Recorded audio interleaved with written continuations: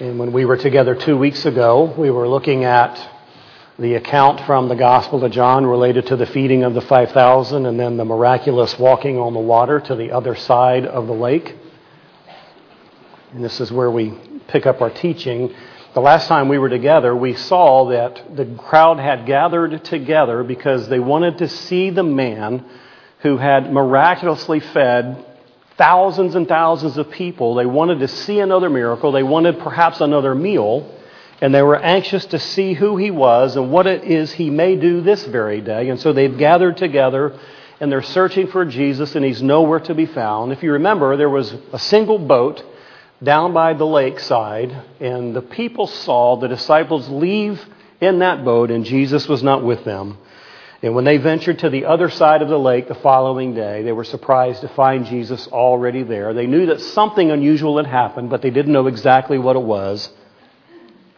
And so we began this discourse that John records for us about the true bread, about who Jesus really is.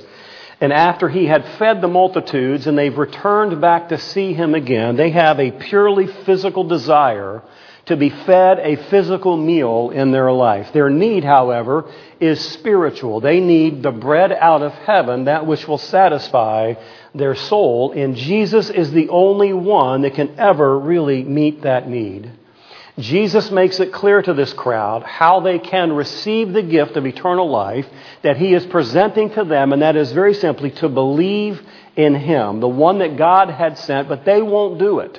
Instead, they want another miracle. They want another sign. They need some other verification that this man who miraculously just broke loaf after loaf and fish after fish and had 12 times more left over than they began with, they still need to see something from this guy that gives them the ability to believe. Well, they're not going to believe, and what they really want from Jesus, what they expect, is for him to continually feed them day after day, to duplicate what took place in the wilderness wanderings when God was making manna appear out of heaven to provide for their physical needs. They simply want to be fed. And in verse 34, where we stopped the last time, they said to him, because he offered them the bread that they would never be hungry again, "Lord, always give us this bread." And so we see a group of people who are infatuated with the physical. They're ignorant and unconcerned about the spiritual, and Jesus is going to continue to reveal to them who he is and what it is that he offers to them. Now, my intent was to get down to 55 today, and we're going to stop at 40. We didn't get to 55. It's not going to happen. 12 pages of notes, and you got to stop. So we're going to look at verses 35 through 40 this morning and see the continuation of the true bread that Jesus is. Verse 35, Jesus said to them, "I am the bread of life. He who comes to me will not hunger, and he who believes in me will not thirst. But I said to you that you have seen me, and yet do not believe. All that the Father gives me will come to me, and the one who comes to me I will certainly not cast out. For I have come down from heaven not to do my own will, but the will of him who sent me. This is the will of him who sent me, that of all that he has given me, I lose nothing, but raise it up on the last day. For this is the will of my Father, that everyone who beholds the Son and believes in him will have eternal life, and I myself will raise him up on the last day." So in this passage we're looking at today, we're just going to see a single section with several expressions that come out of that. We're going to look at this, the bread of life. Jesus said to them, "I am the bread of life." This is the first very clear and obvious I am statement that John records for us. We'll look at later on down the road where he is the good shepherd, and he is the door, and he is the way and the truth and the life, and he is the resurrection. There are other vague references that affirm Jesus' deity and who he actually is, but this is the first one that very clearly articulates Jesus being the I am. Now, you and I can't relate to that like a Jew could, because in the Old Testament, when you said I am, that meant only one thing, Father God. And so when Jesus says, "I am," there's no coincidence in that, and it is not a subtlety that is missed by his audience. When he says, "I am the bread of life," they understand exactly what he is implying by that. We're going to look at several things as the bread of life and in this passage. The first one is that this bread is spiritual. Now, in contrast to the physical meal that they had the day before, and unlike the daily provision of manna in the wilderness for the 40 years, Jesus is talking about a spiritual food that will permanently meet man's spiritual need. You know, you and I, as we think back to Christmases and Thanksgivings and maybe other family events, we can gorge ourselves on the most amazing meal we've ever had before. And in a few hours, guess what? You're going to be hungry again, aren't you? Isn't that just a terrible reality? It doesn't matter how good the food is or how much we've eaten, we're always going to need more food. So as the bread of life, Jesus is asserting his deity. I am the bread of life. The people want bread that they can put in their mouths and process through their stomachs, but what they need is life. They need the life that only Jesus can provide for them. And this is why Jesus says, I am the bread of life. The second observation is that this bread is eternal. The bread that Jesus is providing provides life, not physical life, because we're always going to need to eat again. And just like the Samaritan woman at the well, she's always going to need to fetch water again. But what Jesus provides in himself is a spiritual nourishment for man's starving soul.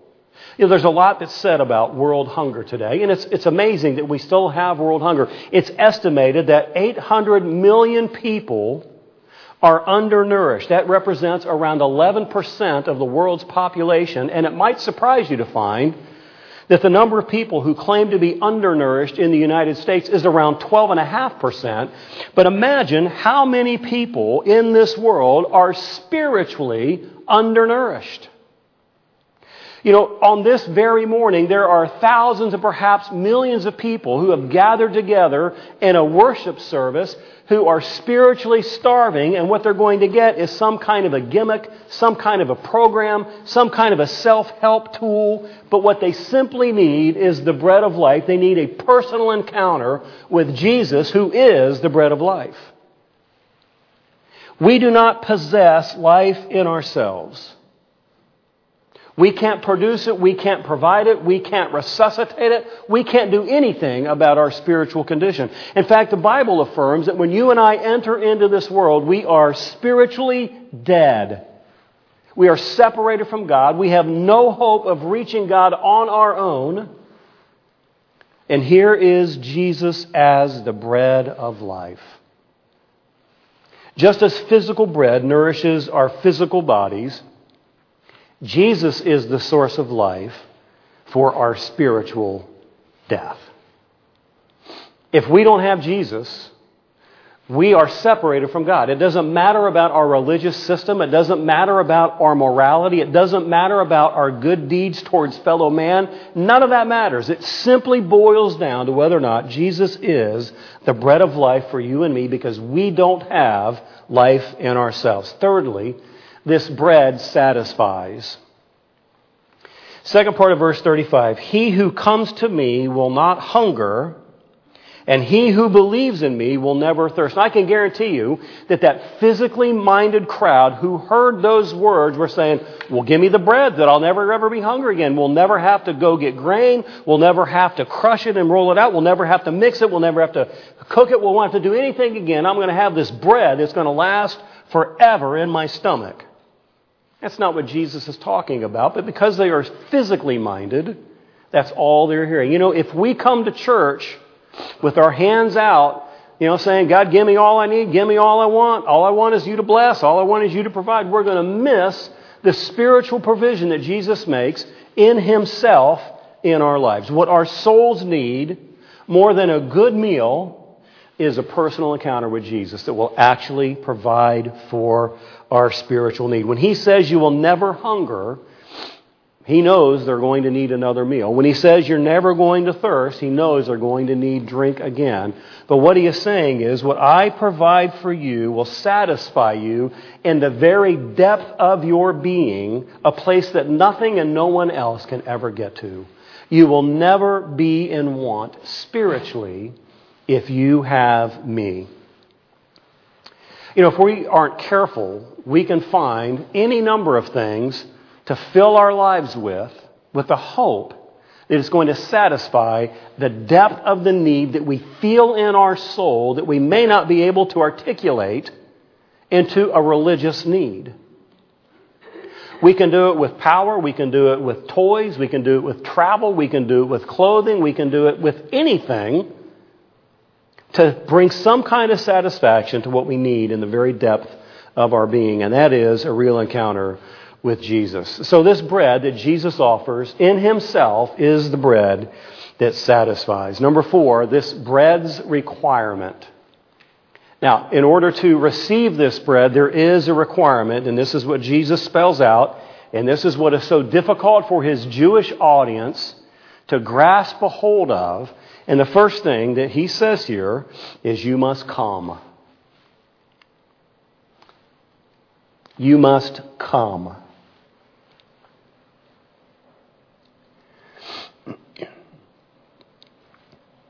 I am the bread of life.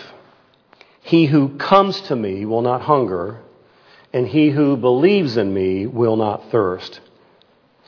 Coming to Jesus is man's part in salvation. To come to Jesus means that you leave the old life behind. You leave the old values and the old priorities. You leave the old religious system. You willingly forsake everything in order to come to Jesus. Now, depending upon when you had your salvation experience, your understanding of that could be very, very different than it is today. That's the growth of lordship.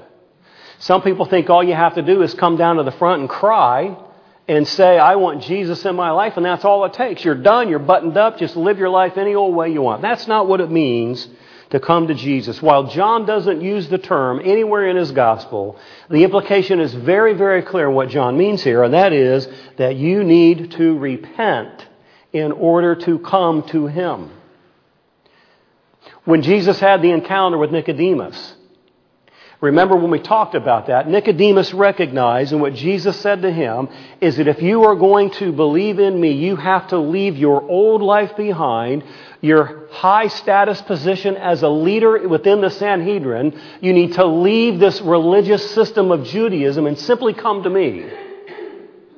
Leaving anything behind and coming to Jesus is often more than most are willing to give. They don't want to give anything.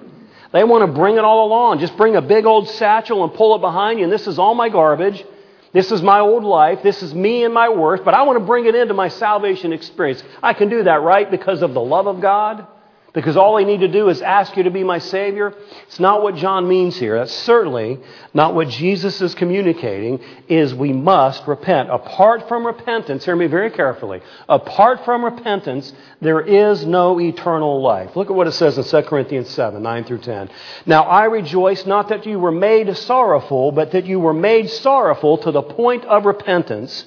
For you were made sorrowful according to the will of God, so that you might not suffer loss in anything through us. For the sorrow that is according to the will of God produces a repentance without regret, leading to salvation, but the sorrow of the world produces death. What that means is, the sorrow of the world produces death because the world's sorrow isn't really sorry that there's not a relationship with Jesus. They're just sorry that they're in trouble. I watch a couple of these different shows where they track crime and they catch the guy at the end, and he'll deny and deny and deny and deny, and they'll finally show him all the evidence, and he knows there's no way out, and boy, he'll just start bawling. Why is he bawling? Because he killed somebody? No, he's bawling because he knows he's got a lifetime of prison in front of him, and that's a worldly sorrow. But you see, a godly sorrow leads us to repentance. A godly sorrow recognizes that he is an immensely holy God, and I am an immensely sinful person, and apart from the love of God expressed through the cross of Christ, I have no hope and no way of ever getting to God. It's through repentance that we come to Jesus for our salvation. Letter B, not only do we have to come, we must believe. The word here, believe, is synonymous with faith. So to believe in Jesus is to believe in Him alone for our salvation. It is to believe in Him as both Lord and Savior, as the Son of God, and as the Messiah. It is to believe in the finished work of the cross as the only sufficient way for you to breach the gap between you and a holy, righteous God. There is absolutely nothing that you and I can do apart from God that will bring to us salvation. If you had billions of dollars and gave it all away, it wouldn't get you salvation. If you served for 50 years as a monk in a monastery or a nun in a convent, it would not give you salvation. We have to come to Jesus, repent. We have to have faith in the finished work of Christ and Christ alone in order for us to be saved. Ephesians 2:8-9, for by grace you've been saved through faith, and that not of yourselves, it is a gift of God, not as a result of works, so that no one may boast. I probably said this in this audience before, but could you imagine what it might sound like in heaven if everybody was bragging about what they had done in order to get their salvation? What an affront to the finished work of the cross for you and I to have the audacity to think that we could do something that would enable us to earn or to deserve our salvation. We won't add to His work in order to be saved. We can't add to His work. It is Christ alone that enables us to be saved. So we are to come to Him, repentance, and we are to have faith in Him. And this is two sides of the same coin. They are inseparable. If Jesus is not your Lord, then He is not your Savior. Verse 36, Jesus continues, and this is a little bit of an indictment against this group of people. He says, but I said to you that you have seen me and yet do not believe. You know, it's amazing to think that anybody could witness the things that Jesus did and not believe. That they could hear the teaching that came from His mouth and not believe. They missed all the significance behind what Jesus did and what Jesus said. The miracles that they had seen increased their desire for more miracles, and they were intrigued by what Jesus could do or what Jesus would do in the days ahead, how that might help ease the difficulties of their life, but they were not willing to believe in Him as their Messiah and as their Lord. So I asked myself the question, how is it possible that so many could see the works of Jesus and not believe in Him? Well, the verses tell us, and this brings us to number 5, the bread's sovereignty. These verses declare God's sovereignty in the work of salvation and in the doctrine of election as we understand it. And through the end of this chapter, it provides key elements in our understanding of our Reformed theology. So this is what Jesus says as a part of His position of being sovereign. First part of verse 37, all that the Father gives me will come to me. That's a pretty clear statement, isn't it? All that the Father gives to me will come to me. So there is, in this part of the verse, this idea, this notion, this statement that the Father is going to give to Jesus a group of people who are going to believe in Him and have faith in Him. That word all there is the collective plurality of all who will ever come. It would be understood by us as the body of Christ. All that the Father has given to Him will come to Him. So we contrast that with other beliefs about salvation and the doctrine of election and how one might be saved. And so from the human standpoint of human responsibility, we read verses like this in Acts 17:30. Therefore, having overlooked the times of ignorance, God is now declaring to men that all people everywhere should repent. Romans 10:13, whoever will call on the name of the Lord will be saved. And so reading these verses apart from the context of Scripture as a whole can lead one to believe that man has a very personal and a very important part of the salvation experience. But in the context of Scripture, salvation isn't dependent upon man. It's solely dependent upon God. If you remember back in the prologue, in the first 18 verses in the Gospel of John, we read these words in verses 12 and 13. But as many as received Him, to them He gave the right to become children of God, even to those who believe in His name. And here's the important part. who were born not of blood, not your descendancy, nor of the will of the flesh, nor of the will of man, me wanting it, but of God. When someone comes to Christ, he comes to Christ because God has allowed that to happen. God is the one that has initiated that with salvation. Paul describes it like this in Romans chapter 9, talking about how Israel will not be excluded from the kingdom of God forever. He says, so then it does not depend on the man who wills or the man who runs, but on God who has mercy. God grants to us the privilege of repentance. 2 Timothy 2. The Lord's bondservant must not be quarrelsome, but be kind to all, able to teach, patient when wronged, with gentleness correcting those who are in opposition, if perhaps God may grant them repentance leading to the knowledge of the faith. God is the one who grants us the faith. Acts 16:14. A woman named Lydia from the city of Thyatira, a seller of purple fabrics, a worshiper of God, was listening, and the Lord opened her heart to respond to the things spoken by Paul. The reality is this: God is the one that is in control of our salvation. He is sovereign over the universe that He's created. He's sovereign over the lives that we live, and He is the one that controls man's salvation. We'll look at this next week in John 6:44. For this reason I have said to you that no one can come to me unless it has been granted him from the Father. John 15:16. You did not choose me, but I chose you. 2 Thessalonians 2:13, but we should always give thanks to God for you, brethren, beloved by the Lord, because God has chosen you from the beginning for salvation through sanctification by the Spirit and faith in the truth. Finally, 1 Peter 1:1 and 2. Peter, an apostle of Jesus Christ, to those who reside as aliens scattered throughout Pontus, Galatia, Cappadocia, Asia, and Bithynia, who are chosen according to the foreknowledge of God the Father. There are many, many other verses that verify that God is sovereign over salvation.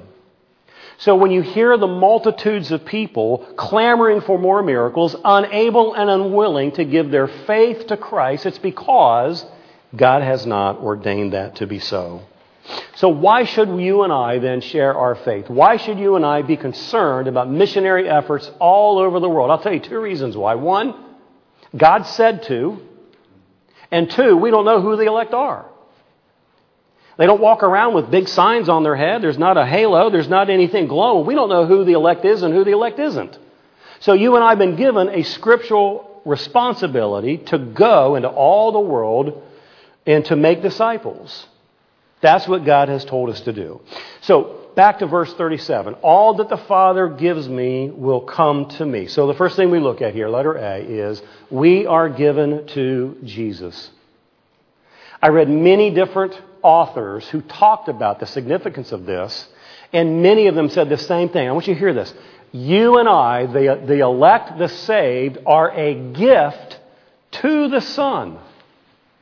We talked about that when we were studying the book of Ephesians, that we, in a sense, are Christ's inheritance, right?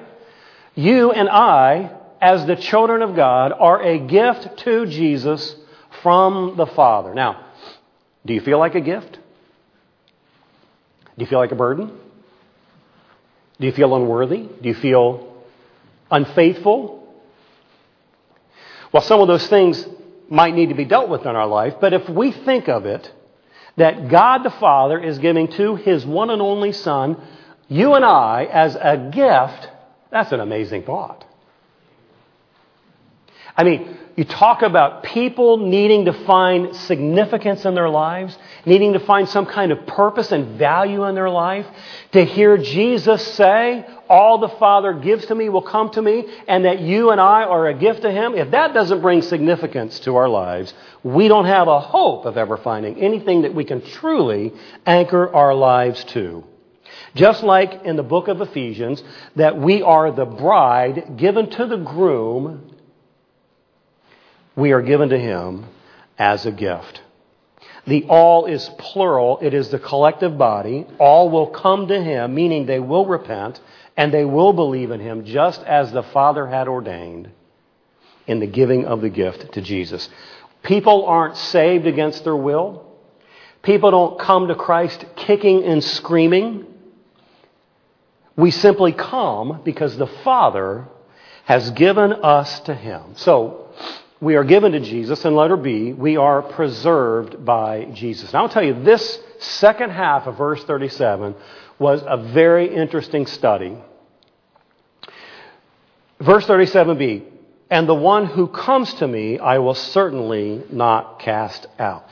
Now there is a fairly uncommon, or I will say minor interpretation about what this actually means, and it makes a tremendous amount of sense as we go through these remaining verses, keeping everything in their context. So there's some misunderstanding about what this means. We typically understand this part of the verse to mean, whoever comes to me, I will certainly welcome. Right? That's kind of how we've heard that. That's kind of how we think about that. But that understanding significantly softens the election part that we read in the first part of the verse, right? So when we read the verse, all the Father has given me will come to me, very clearly is speaking about God's elective purpose. But then when you soften it on the other half by saying, well, whoever's going to come, I'm certainly going to welcome them. You know, I'm not going to kick anybody out that wants to come in, right? That's kind of how we think about that. D.A. Carson explains it like this. And there's a new word for me. I hadn't heard this word before. So this phrase in this verse is called alitotes. Litotes. Litotes. Now this gets confusing. So what it means is it's a figure of speech in which something is affirmed by negating its contrary. I'm like, what? That sounds like algebra to me. So it's a figure of speech in which something is affirmed by negating its contrary. So the very simple example of that. You won't be sorry. You've heard that before, right? You probably said that before. What does that mean? It means you're going to be glad. So in what you're affirming by negating the contrary. So this is what's taking place in this verse. So the affirmation expressed in this phrase is different from, well, whoever's going to come to me, I'm certainly not going to kick him out. Whoever comes to me, I will certainly keep in or preserve. So this interpretation is necessitated by the verb here, drive away or cast out. In almost all of its parallel uses, it is presupposed that what is driven out or what is cast out is already in. Right? If someone was coming to the door and we said, go away, we're not casting them out because they're not in yet. But somebody that's in the building that we make leave, that's a person we're driving out. We're casting them out of our presence. And so by understanding the phrase this way, it means I will never drive away. I will certainly keep in. That's what's meant in this phrase based upon the verb drive out or cast away. So the flow of the verse then goes like this. All that the Father gives to Jesus as his gift to his Son will surely come to him, and whoever in fact comes by virtue of being given to him by the Father, Jesus undertakes to keep in, to preserve. The second part of the verse moves from the collective all to the individual believer. It's in this context that we're going to see this really worked out in the next 3 verses that we're going to look at. Jesus is going to explain why he will preserve all that the Father gives to him. So this is number 6 in our outline. This bread's purpose. Verse 38, Jesus says, "For I have come down from heaven, not to do my own will, but the will of him who sent me."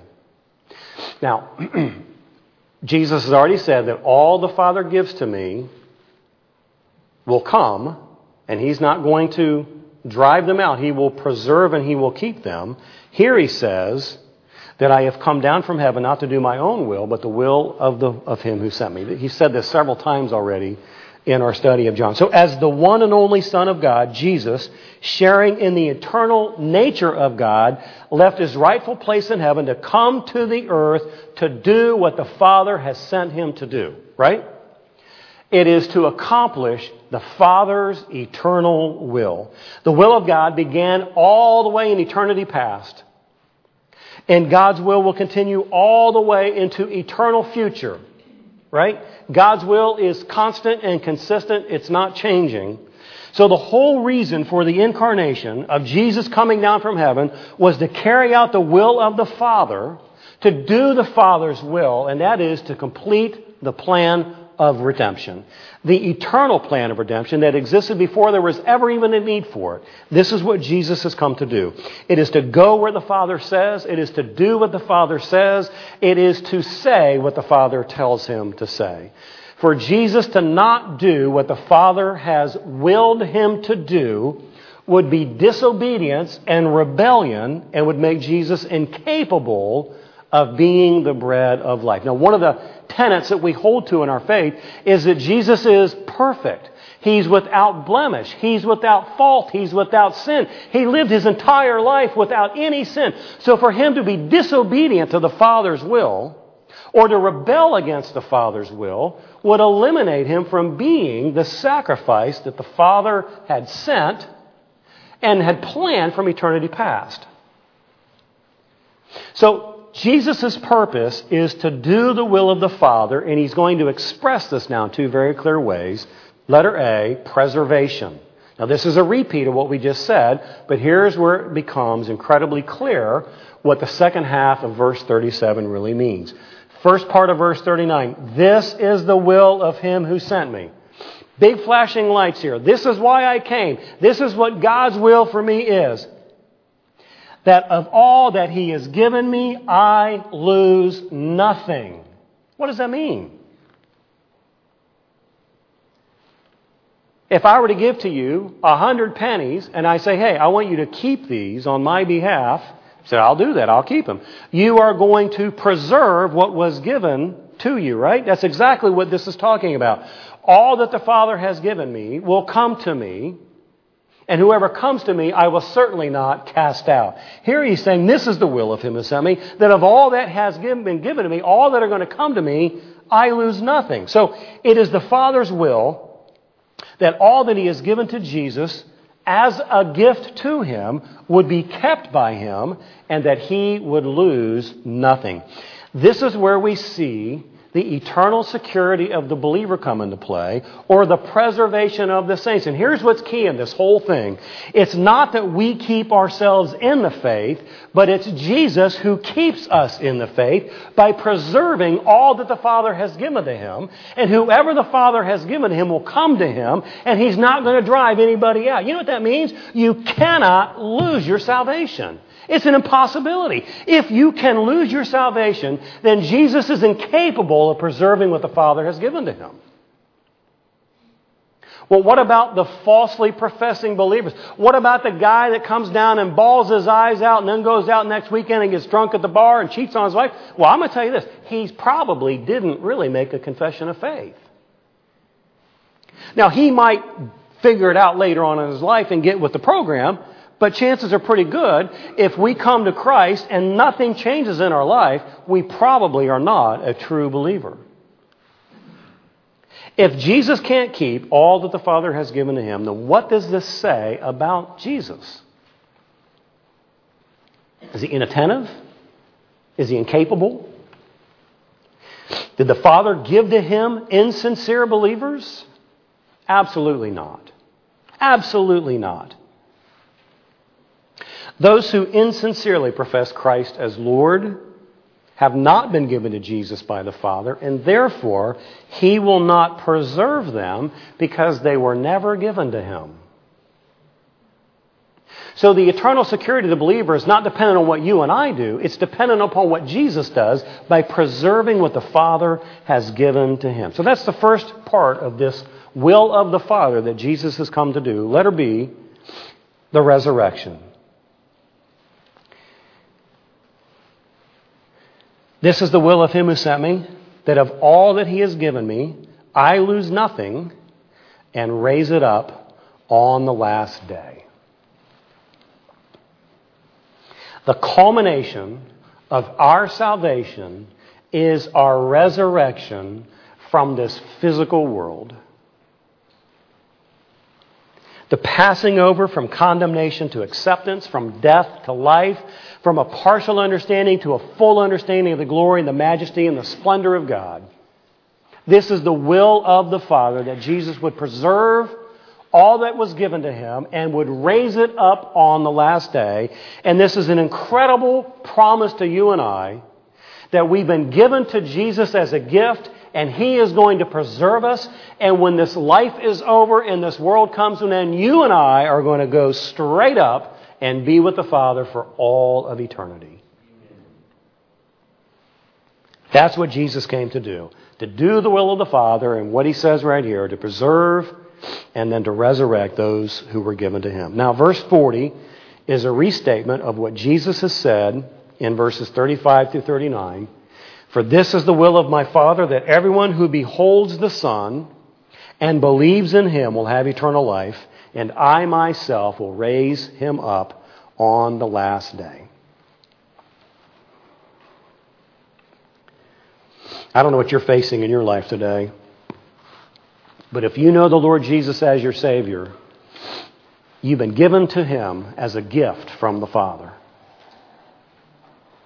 It is the Father's will that Jesus preserve you as his gift to the Son, so that you will be raised up on the last day. How does that affect how we look at our difficulties and our circumstances and our challenges and our unwelcomed parts of this life?